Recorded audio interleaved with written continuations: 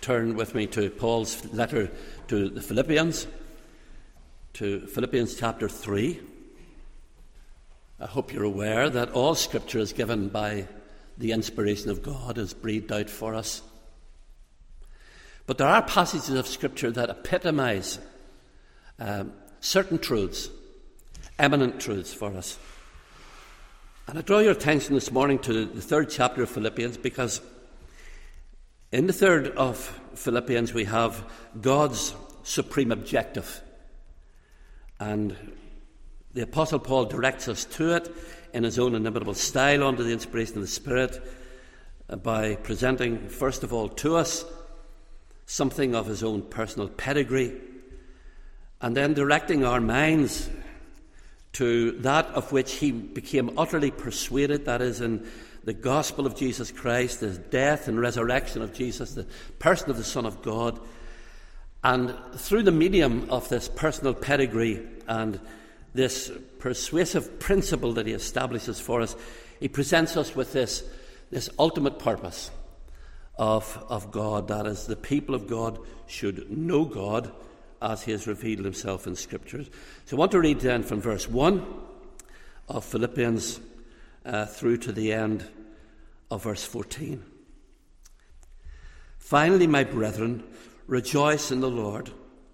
To write the same things to you, to me indeed is not grievous, but for you it is safe. Beware of dogs, beware of evil workers, beware of the concision. For we are the circumcision which worship God in the Spirit, and rejoice in Christ Jesus, and have no confidence in the flesh. Though I might also have confidence in the flesh, if any other man thinketh he hath, whereof he might trust in the flesh, I more, circumcised the 8th day, of the stock of Israel, of the tribe of Benjamin, and Hebrew of the Hebrews, as touching the law of Pharisee, concerning zeal, persecuting the church, touching the righteousness which is in the law, blameless. But what things were gain to me, those I counted loss for Christ, yea, doubtless. And I count all things but loss for the excellency of the knowledge of Christ Jesus my Lord, for whom I have suffered the loss of all things, and do count them but dung, that I may win Christ, and be found in him, not having mine own righteousness, which is of the law, but that which is through the faith of Christ, the righteousness which is of God by faith, that I may know him, and the power of his resurrection, and the fellowship of his sufferings, being made conformable unto his death, if by any means I might attain unto the resurrection of the dead. Not as though I had already attained or were already perfect, either were already perfect, but I follow after, if that I may apprehend that for which also I am apprehended of Christ Jesus. Brethren, I count not myself to have apprehended, but this one thing I do, forgetting those things which are behind, and reaching forth unto those things which are before, I press toward the mark for the prize of the high calling of God in Christ Jesus. Paul begins this final section of his letter to the Philippians, and he issues a warning. And the warning concerns those who seek to destroy the truth of the gospel of Christ. It's not the first time he has issued such a warning. It's not the last.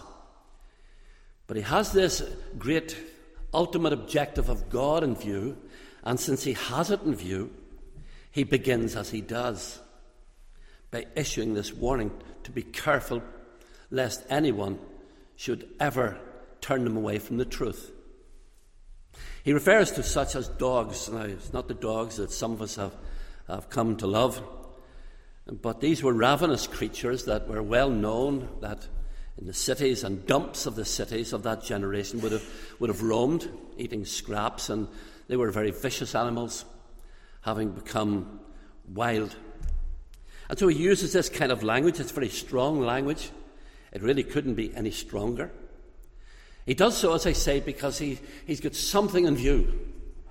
And what he has in view, he doesn't want to be distorted in any sense.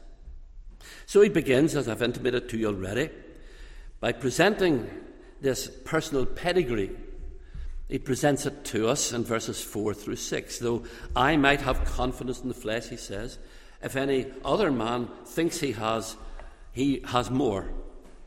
Circumcised the 8th day of the stock of Israel, tribe of Benjamin, Hebrew of the Hebrews, as touching the law of Pharisee, concerning zeal with respect to his Judaism, persecuting the church, of which we know something of the record that we have in the early chapters of the Acts of the Apostles. This man, Saul of Tarsus, was a very angry man. He was the Judaizer of Judaizers. He was the oracle of his day. He was brought up in this strict religion. He lived for it. He would have died for it. But on the road to Damascus, he is met by the very same God that he seeks to destroy. And it's all changed for him. But he presents to us this pedigree of his former life. It's a sevenfold pedigree. We know this. 4 of the things that are presented to us, they're inherited. 3 are achieved. He was quite a character, wasn't he? With respect to religion, we might say, to put it in the vernacular, he had religion to the eye teeth. He was extremely devout. Sometimes, if I can say this by way of aside, he speaks of himself as a Pharisee, and immediately when our eyes fall upon the word Pharisee, we understand that it's kind of synonymous, and it becomes synonymous with hypocrisy, with the play acting, presenting a front which is just not true. Well, this man, this Pharisee, wasn't a hypocrite. Whatever else you can say about Saul of Tarsus, he was not a hypocrite. He was sincere, profoundly sincere. And all that he did was sincere. He believed. Nothing could distract him. No one could dissuade him from pursuing that track that he believed would bring him into the presence of God. He was pursuing that track via an apostate Judaism that had long since lost its way. You hear our Lord Jesus, for example, in Mark chapter 7, saying to the generation of Jews that you've made the word of God of none effect by your vain traditions. And the oral law had superseded the moral law of God, and it had lost its significance to such an extent as the moral law of God was enshrouded by those things that were orally spoken and had corrupted the law. And so Saul of Tarsus was a preacher of that apostate Judaism. But notwithstanding, he believed it, and he believed it with every fibre of his being. And he presents us with this pedigree. Now, he does so because he wants these people to understand precisely the wonder of the grace of God. That's his focus. It's always his focus. He has got no other focus. He's a single-minded man. He's got nothing else in his thoughts but Christ and Christ crucified. Or as he puts it in Corinthians 2:2, I determined not to know anything among you save Jesus Christ and him crucified. He could have appealed to his great intellect. He was taught at the feet of Gamaliel, a great teacher, so he could have appealed to so much. But he doesn't, because such was the transformation that took place on the road to Damascus, that here he is presenting to us this former life, and he does so in a structured way through verses 4 through 6. It's a wondrous testimony, isn't it? You see, these people to whom he is writing, these converts, they believed that you needed something else. It's kind of redolent throughout the New Testament. The Apostle Paul addresses it again and again. I suppose principally in his letter to the Galatians, as I've read to you, at least in part.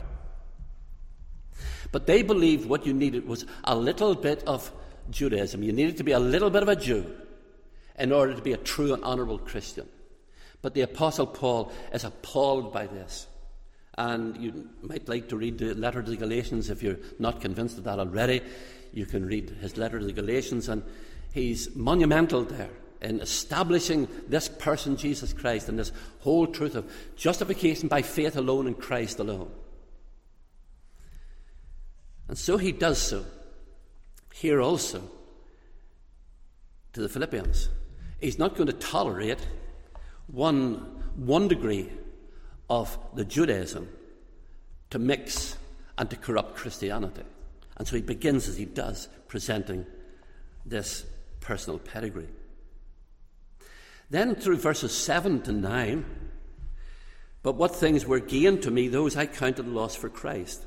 Yea, doubtless, and I count all things but loss for the excellency of the knowledge of Christ Jesus, my Lord, for whom I have suffered the loss of all things, and to count them but dung, that I may win Christ and be found in him, not having a righteousness of mine own, which is of the law, but that which is through the faith of Christ, the righteousness which is of God by faith.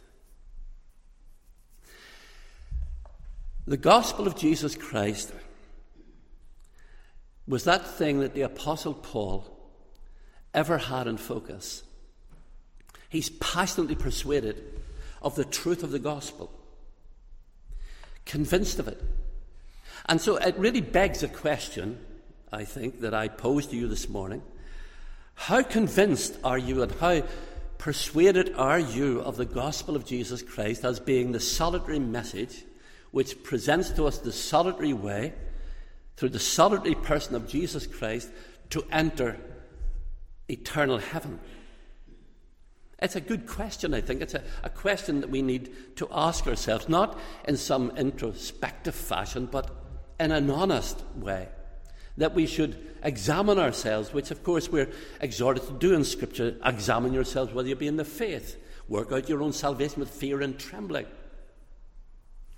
These exhortations are not simply that we should always be inward looking, but it's a good thing to take stock. Where are we? What do I believe? Is what I believe consistent with the Bible? Do I believe it? And do I believe it wholeheartedly? See, the Apostle Paul believes it wholeheartedly. He's passionately persuaded of this gospel of Jesus Christ. So much so he puts it so graphically for us. And I've read out of the Authorized Version this morning because my daughter says I suffer from a thing that she calls word salad.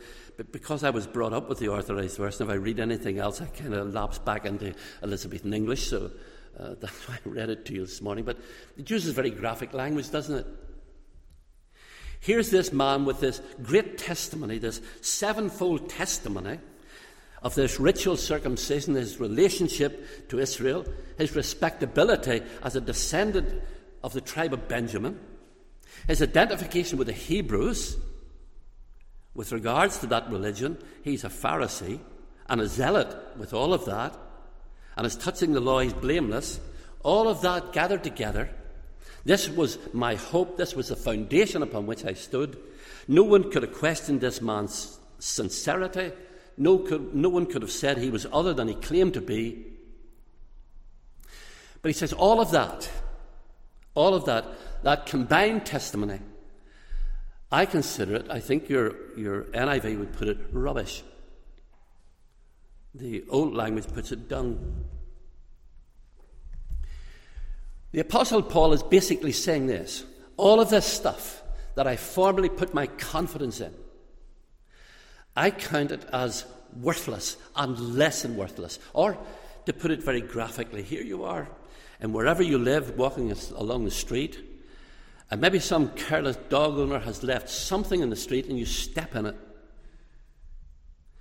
And you would hope you would discover that you've stepped in before you would step into your house and take the foul stuff with you. What he says is, that's how I count it. That's how I consider it. It's obnoxious to me. I don't look back with fondness upon it. I look back with horror upon it. That's how I consider it. I would ask you this morning, it may be I speak to someone who would consider themselves sufficiently religious, apart from what the Bible would require of you, apart from the gospel that God has given to you. Well, here's the death knell to your claim. You can never stand before God. No one can. We're all born in sin. We have this propensity to sin. We're cut off from God. And nothing that we can do can ever bring us into a position of reconciliation with this God. Christ made a reconciliation. He and He alone did this. You can't do it. If you could have done it, God would not have sent His Son to do it. Doesn't make sense. And thus the apostle treats this former life in the way that he does. But against that background, that sevenfold testimony, is this knowledge of this gospel, this encounter on the road to Damascus and all that it entailed. We don't have a great deal of documentation in Acts chapter 9, but we have sufficient to know that this man is completely changed, and so dramatic was the change in his life that you don't even get to the end of the text of Acts chapter 9 until you discover that his contemporaries, his friends, his fellow Pharisees, his fellow religionists are waiting to put him to death because the great champion of first century Judaism has just been slain, and now he's the great advocate of the one of whom he was the great adversary. What was it he believed? He believed in the sacrifice and the sufficiency of Jesus Christ, in his death upon the cross. That once forever sacrifice of which the book of Hebrews speaks copiously. Once. This sufficient death that we can't add anything to it and we dare not detract anything from it. But this death is the satisfaction that God required in order to meet the terms of his own justice. So the holy law of God demands of us, and we can't keep that law. We have no desire or relish to keep that law. The carnal mind is enmity against God. It's not subject to that law. Neither indeed can it be. It can't be. Because we're alienated from God. And that moral law of God is, in a true sense, a revelation of God's character, isn't it? It's perfection. And we can't attain to perfection, and 99.9 won't cut it. The Apostle Paul understood something of the death of Jesus Christ. The wonder of that death, that behind all that was witnessed by those who witnessed the death, and even the way that we think of it sometimes, and I do say this with utter reverence, when we think of the death of Jesus Christ, we can, and we oft times do, become utterly fixated, and that to the expense of what is really going on in the death of Jesus. We can become so transfixed upon the physical sufferings of Jesus that we miss the point. Because horrendous as the sufferings of Jesus were, and the prophet Isaiah would tell us he suffered more than that of any man, for he's a perfect man, and he's dying for imperfect men. He's bearing their sin and he's dying.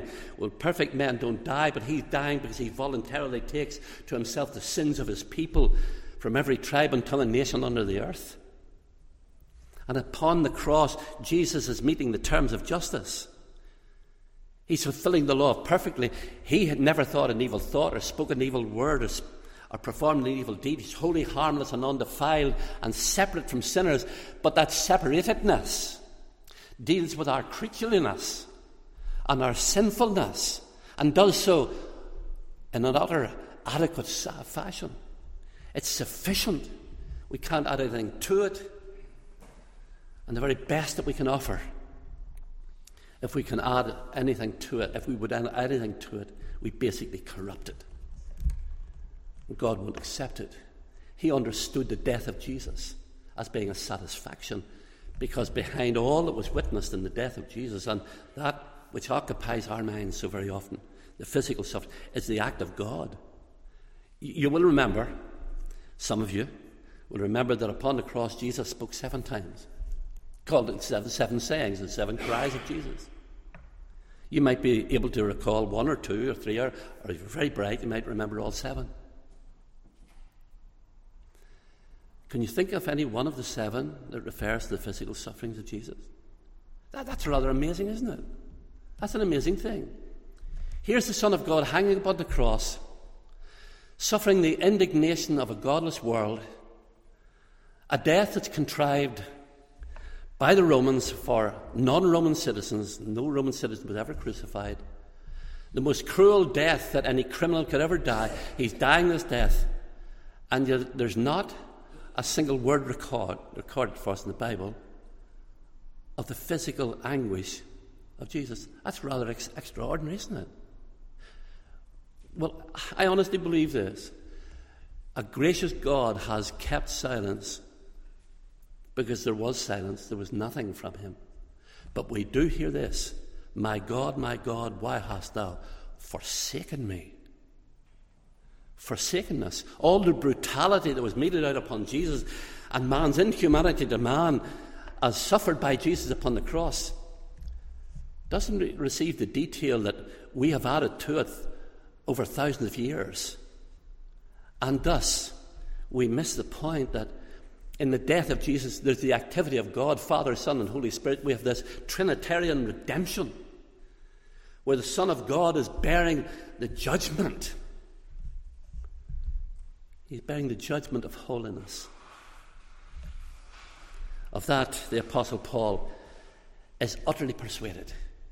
And his former life, he speaks of as worthless rubbish to accomplish nothing.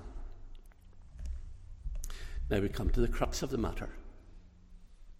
All of that, his personal pedigree, his persuasion of the death of Jesus as being that propitiation, that means by which God has chosen to satisfy himself, to meet the terms of his justice, in order that he might receive sinners. God is just and the justifier of them that believe in Jesus. Then he comes to this great priority pursuit, of which, again, we read in verse 10, that I may know him and the power of his resurrection, the fellowship of his sufferings, being made conformable unto his death, that I may know him. Well, here I am this morning in a Reformed Presbyterian church. The time I was converted was the Presbyterians, and I owe a great deal to Presbyterians.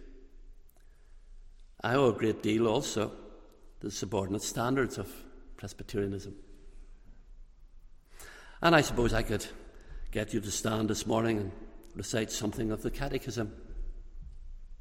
First question in your Catechism: what is man's chief end? Now you needn't all answer together. Man's chief end is what? It's to glorify God and enjoy him forever. Well, the Apostle Paul didn't put it in that form of words. The Westminster Divines did. But the Apostle Paul certainly had the principle in mind, and the Westminster Divines would certainly derive that great principle from Philippians chapter 3. I'm sure they did. The great purpose of human existence from the beginning of creation, the innocence and purity of the Garden of Eden, to the end of time, to the close of the books, and the final day of judgment, is very singular. For while there is one God, he's got no plan B. He's got one objective: to have a people for his pleasure. That's what it's all about. That's the wondrous simplicity of the message of the Bible. It's not multifaceted. There's not a multitude of messages.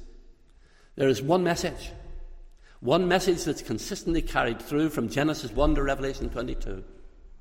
And it's a wondrous message of the eternal God, the God that made the world and everything that's in it and sustains it to this point in time. He has a singular desire, and it's to have men and women redeemed by the blood of his Son to abide in his presence forever, to worship him, that he might lavish in the countless ages, if we can speak of eternity in terms of ages, lavish the fullness of his intention upon a new creation. The first creation was marred. The second creation, perfect.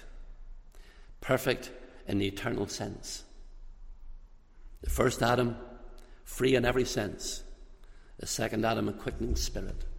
The wondrous person of Jesus Christ giving himself upon the cross to die for sinners like you and I, that we might know him. It really makes Christianity so simple, doesn't it?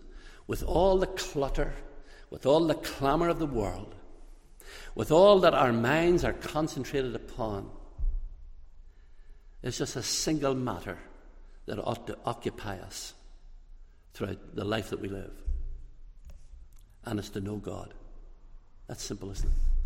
Man's chief end is to glorify God and enjoy Him forever. With all the complications and all the confusion that surrounds us, here is the very epitome of theology itself: to know God.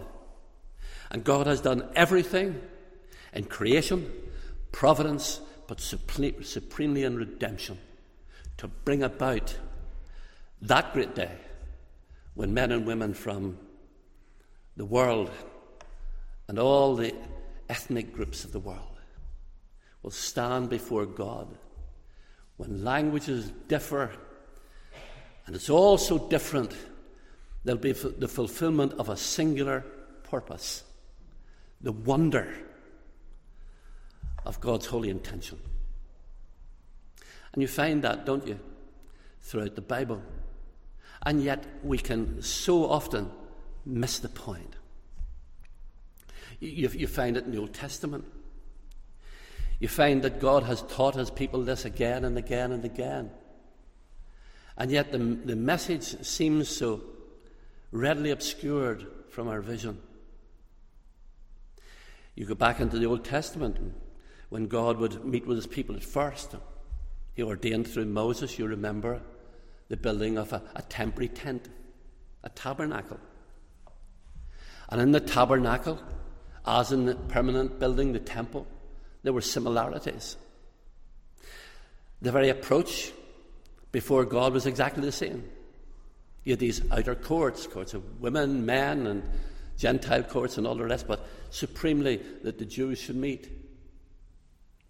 And before they would go into the most holy place, the high priest would have to pass through the holy place. He would go into the most holy place just once a year to offer the sacrifice of the Paschal lamb for the sins of Israel. But before he would go into that place, he had to pass through this holy place. Not the most holy place, but the holy place, in which there was 3 pieces of furniture. And each piece of furniture had a message. And the message was one. 3 pieces of furniture, but one message. You remember the golden candlestick and the altar of incense and the table of showbread. Now you can take them in whatever order you like. Doesn't matter. Take, for example, the altar of incense. What was the message of the altar of incense? Well, we can think about it. It was very fragrant. It was all of that. There was something very lovely about all the ceremony, and there was a great deal of ceremony. The very dress of the high priest was all very significant, the breastplate and all that went on it. But the altar of incense spoke to the priest and gave him a message. And the message with respect to intimacy. What does a woman do, or maybe men in this present age, they do too. Maybe women open a bottle of perfume and they attach it to themselves, don't they? Or, if you like, and it may not be the word you would think of, but they become intimate with it, don't they? It becomes part of them. That's what it is. That's the altar of incense. The message was intimacy. He carries the fragrance through to offer the sacrifice. Isn't it the same with the golden candlestick? This place was enshrouded in darkness. The candlestick shed light. He was intimate with it. When he went outside the veil, he was separated from it. A message of intimacy. Today I'll go to my daughter's house in Bangor for lunch with her American friends. And my daughter will put the meal out on the table, and there it'll be. I don't know what it'll be, but it'll be there. Now I could sit and look at it.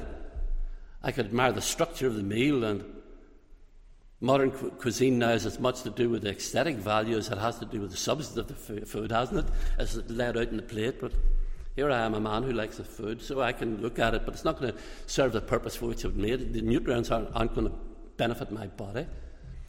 I have to become intimate with it. Intimate with it. That was the message. Still the message. Singular message. What is the purpose for which you exist? It's this, to know God, to know him. And the great delight is that he knows you. And the great desire is that you should know him and derive benefit from the knowledge that you have of him. That's the desire, to know God and to know him intimately. And we can be so busy doing so much. And church life can be very busy. And we can busy ourselves and we can tell ourselves that our busyness is really to be equated with blessedness. You remember, won't you, how our Lord would visit that home in Bethany, Mary and Martha, Lazarus. You remember how on one occasion, whenever Jesus would visit that home, Mary sat at Jesus' feet. And Martha was making a meal, and as sometimes is the case in churches, the few people get all to do, and sometimes those who do all become a little bit tired and maybe a little bit irritable, and I know what happens. Martha comes and complains to our Lord Jesus, Lord, do you not care? Do you not care? I'm doing all this stuff, and Mary is doing nothing. And somebody might be inclined to say, well, we do need the Marys and the Marthas, and of course we do to some extent, but let's be faithful to the passage of Scripture and let's not twist it in any way to suit ourselves. Do you remember the answer our Lord gave? That double-barreled use of the name Martha, Martha. You're cumbered about many things, but Mary has chosen the better part. And we can spend a whole lot of time and expend a great deal of energy on so much. But the one thing that matters most is to know God. And from that, everything else issues. The effectiveness or the ineffectiveness of our evangelism will be determined by that, and by that alone.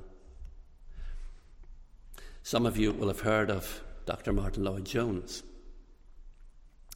His predecessor in Westminster Chapel was a man called Campbell Morgan. And Campbell Morgan has, I suppose, a good illustration of what I'm endeavouring to say to you in closing this morning.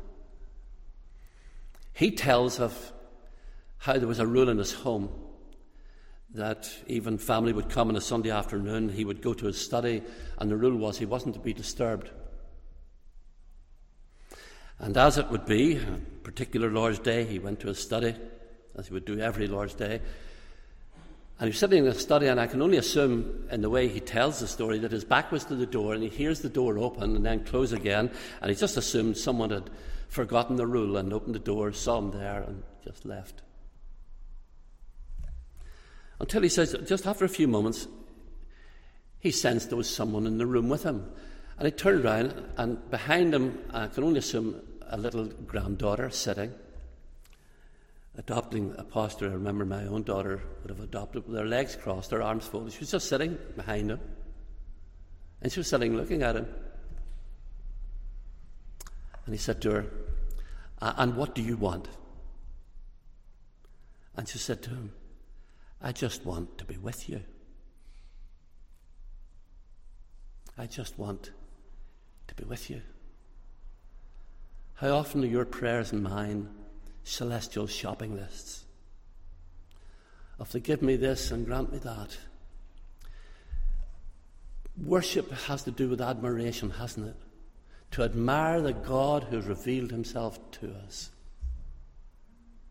That God stands above his creation with all its complexity and wonder and detail.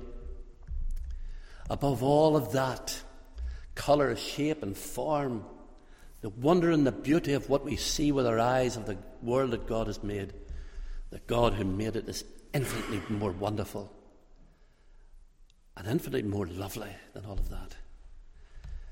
Just quiet contemplation and worship, and to know that God has revealed himself throughout the pages of the Bible is the experience that the people of God must ever have if we're ever to make a mark in an ever increasingly godless world. They need to see. They need to hear. They need to witness what we claim to be. We claim to be new creatures in Christ Jesus. We're different people. We have different hopes and aspirations. We have different desires and different goals. We have a different destiny. That I may know him, the power of his resurrection, the fellowship of his sufferings, being made conformable unto his death. Brethren, I count not myself to have apprehended. But this one thing I do, forgetting those things which are behind and reaching forth unto those things which are before, I press toward the mark for the prize of the high calling of God in Christ Jesus. What is the prize? It's Christ himself, the hope of glory, that I may know him. I pray, God, it will be that desire that you have, I have, that it might become an increasingly burning desire, that again we might experience more of this God and tell forth of that wonder, that the world might see and know that we are what we claim to be, God's handiwork.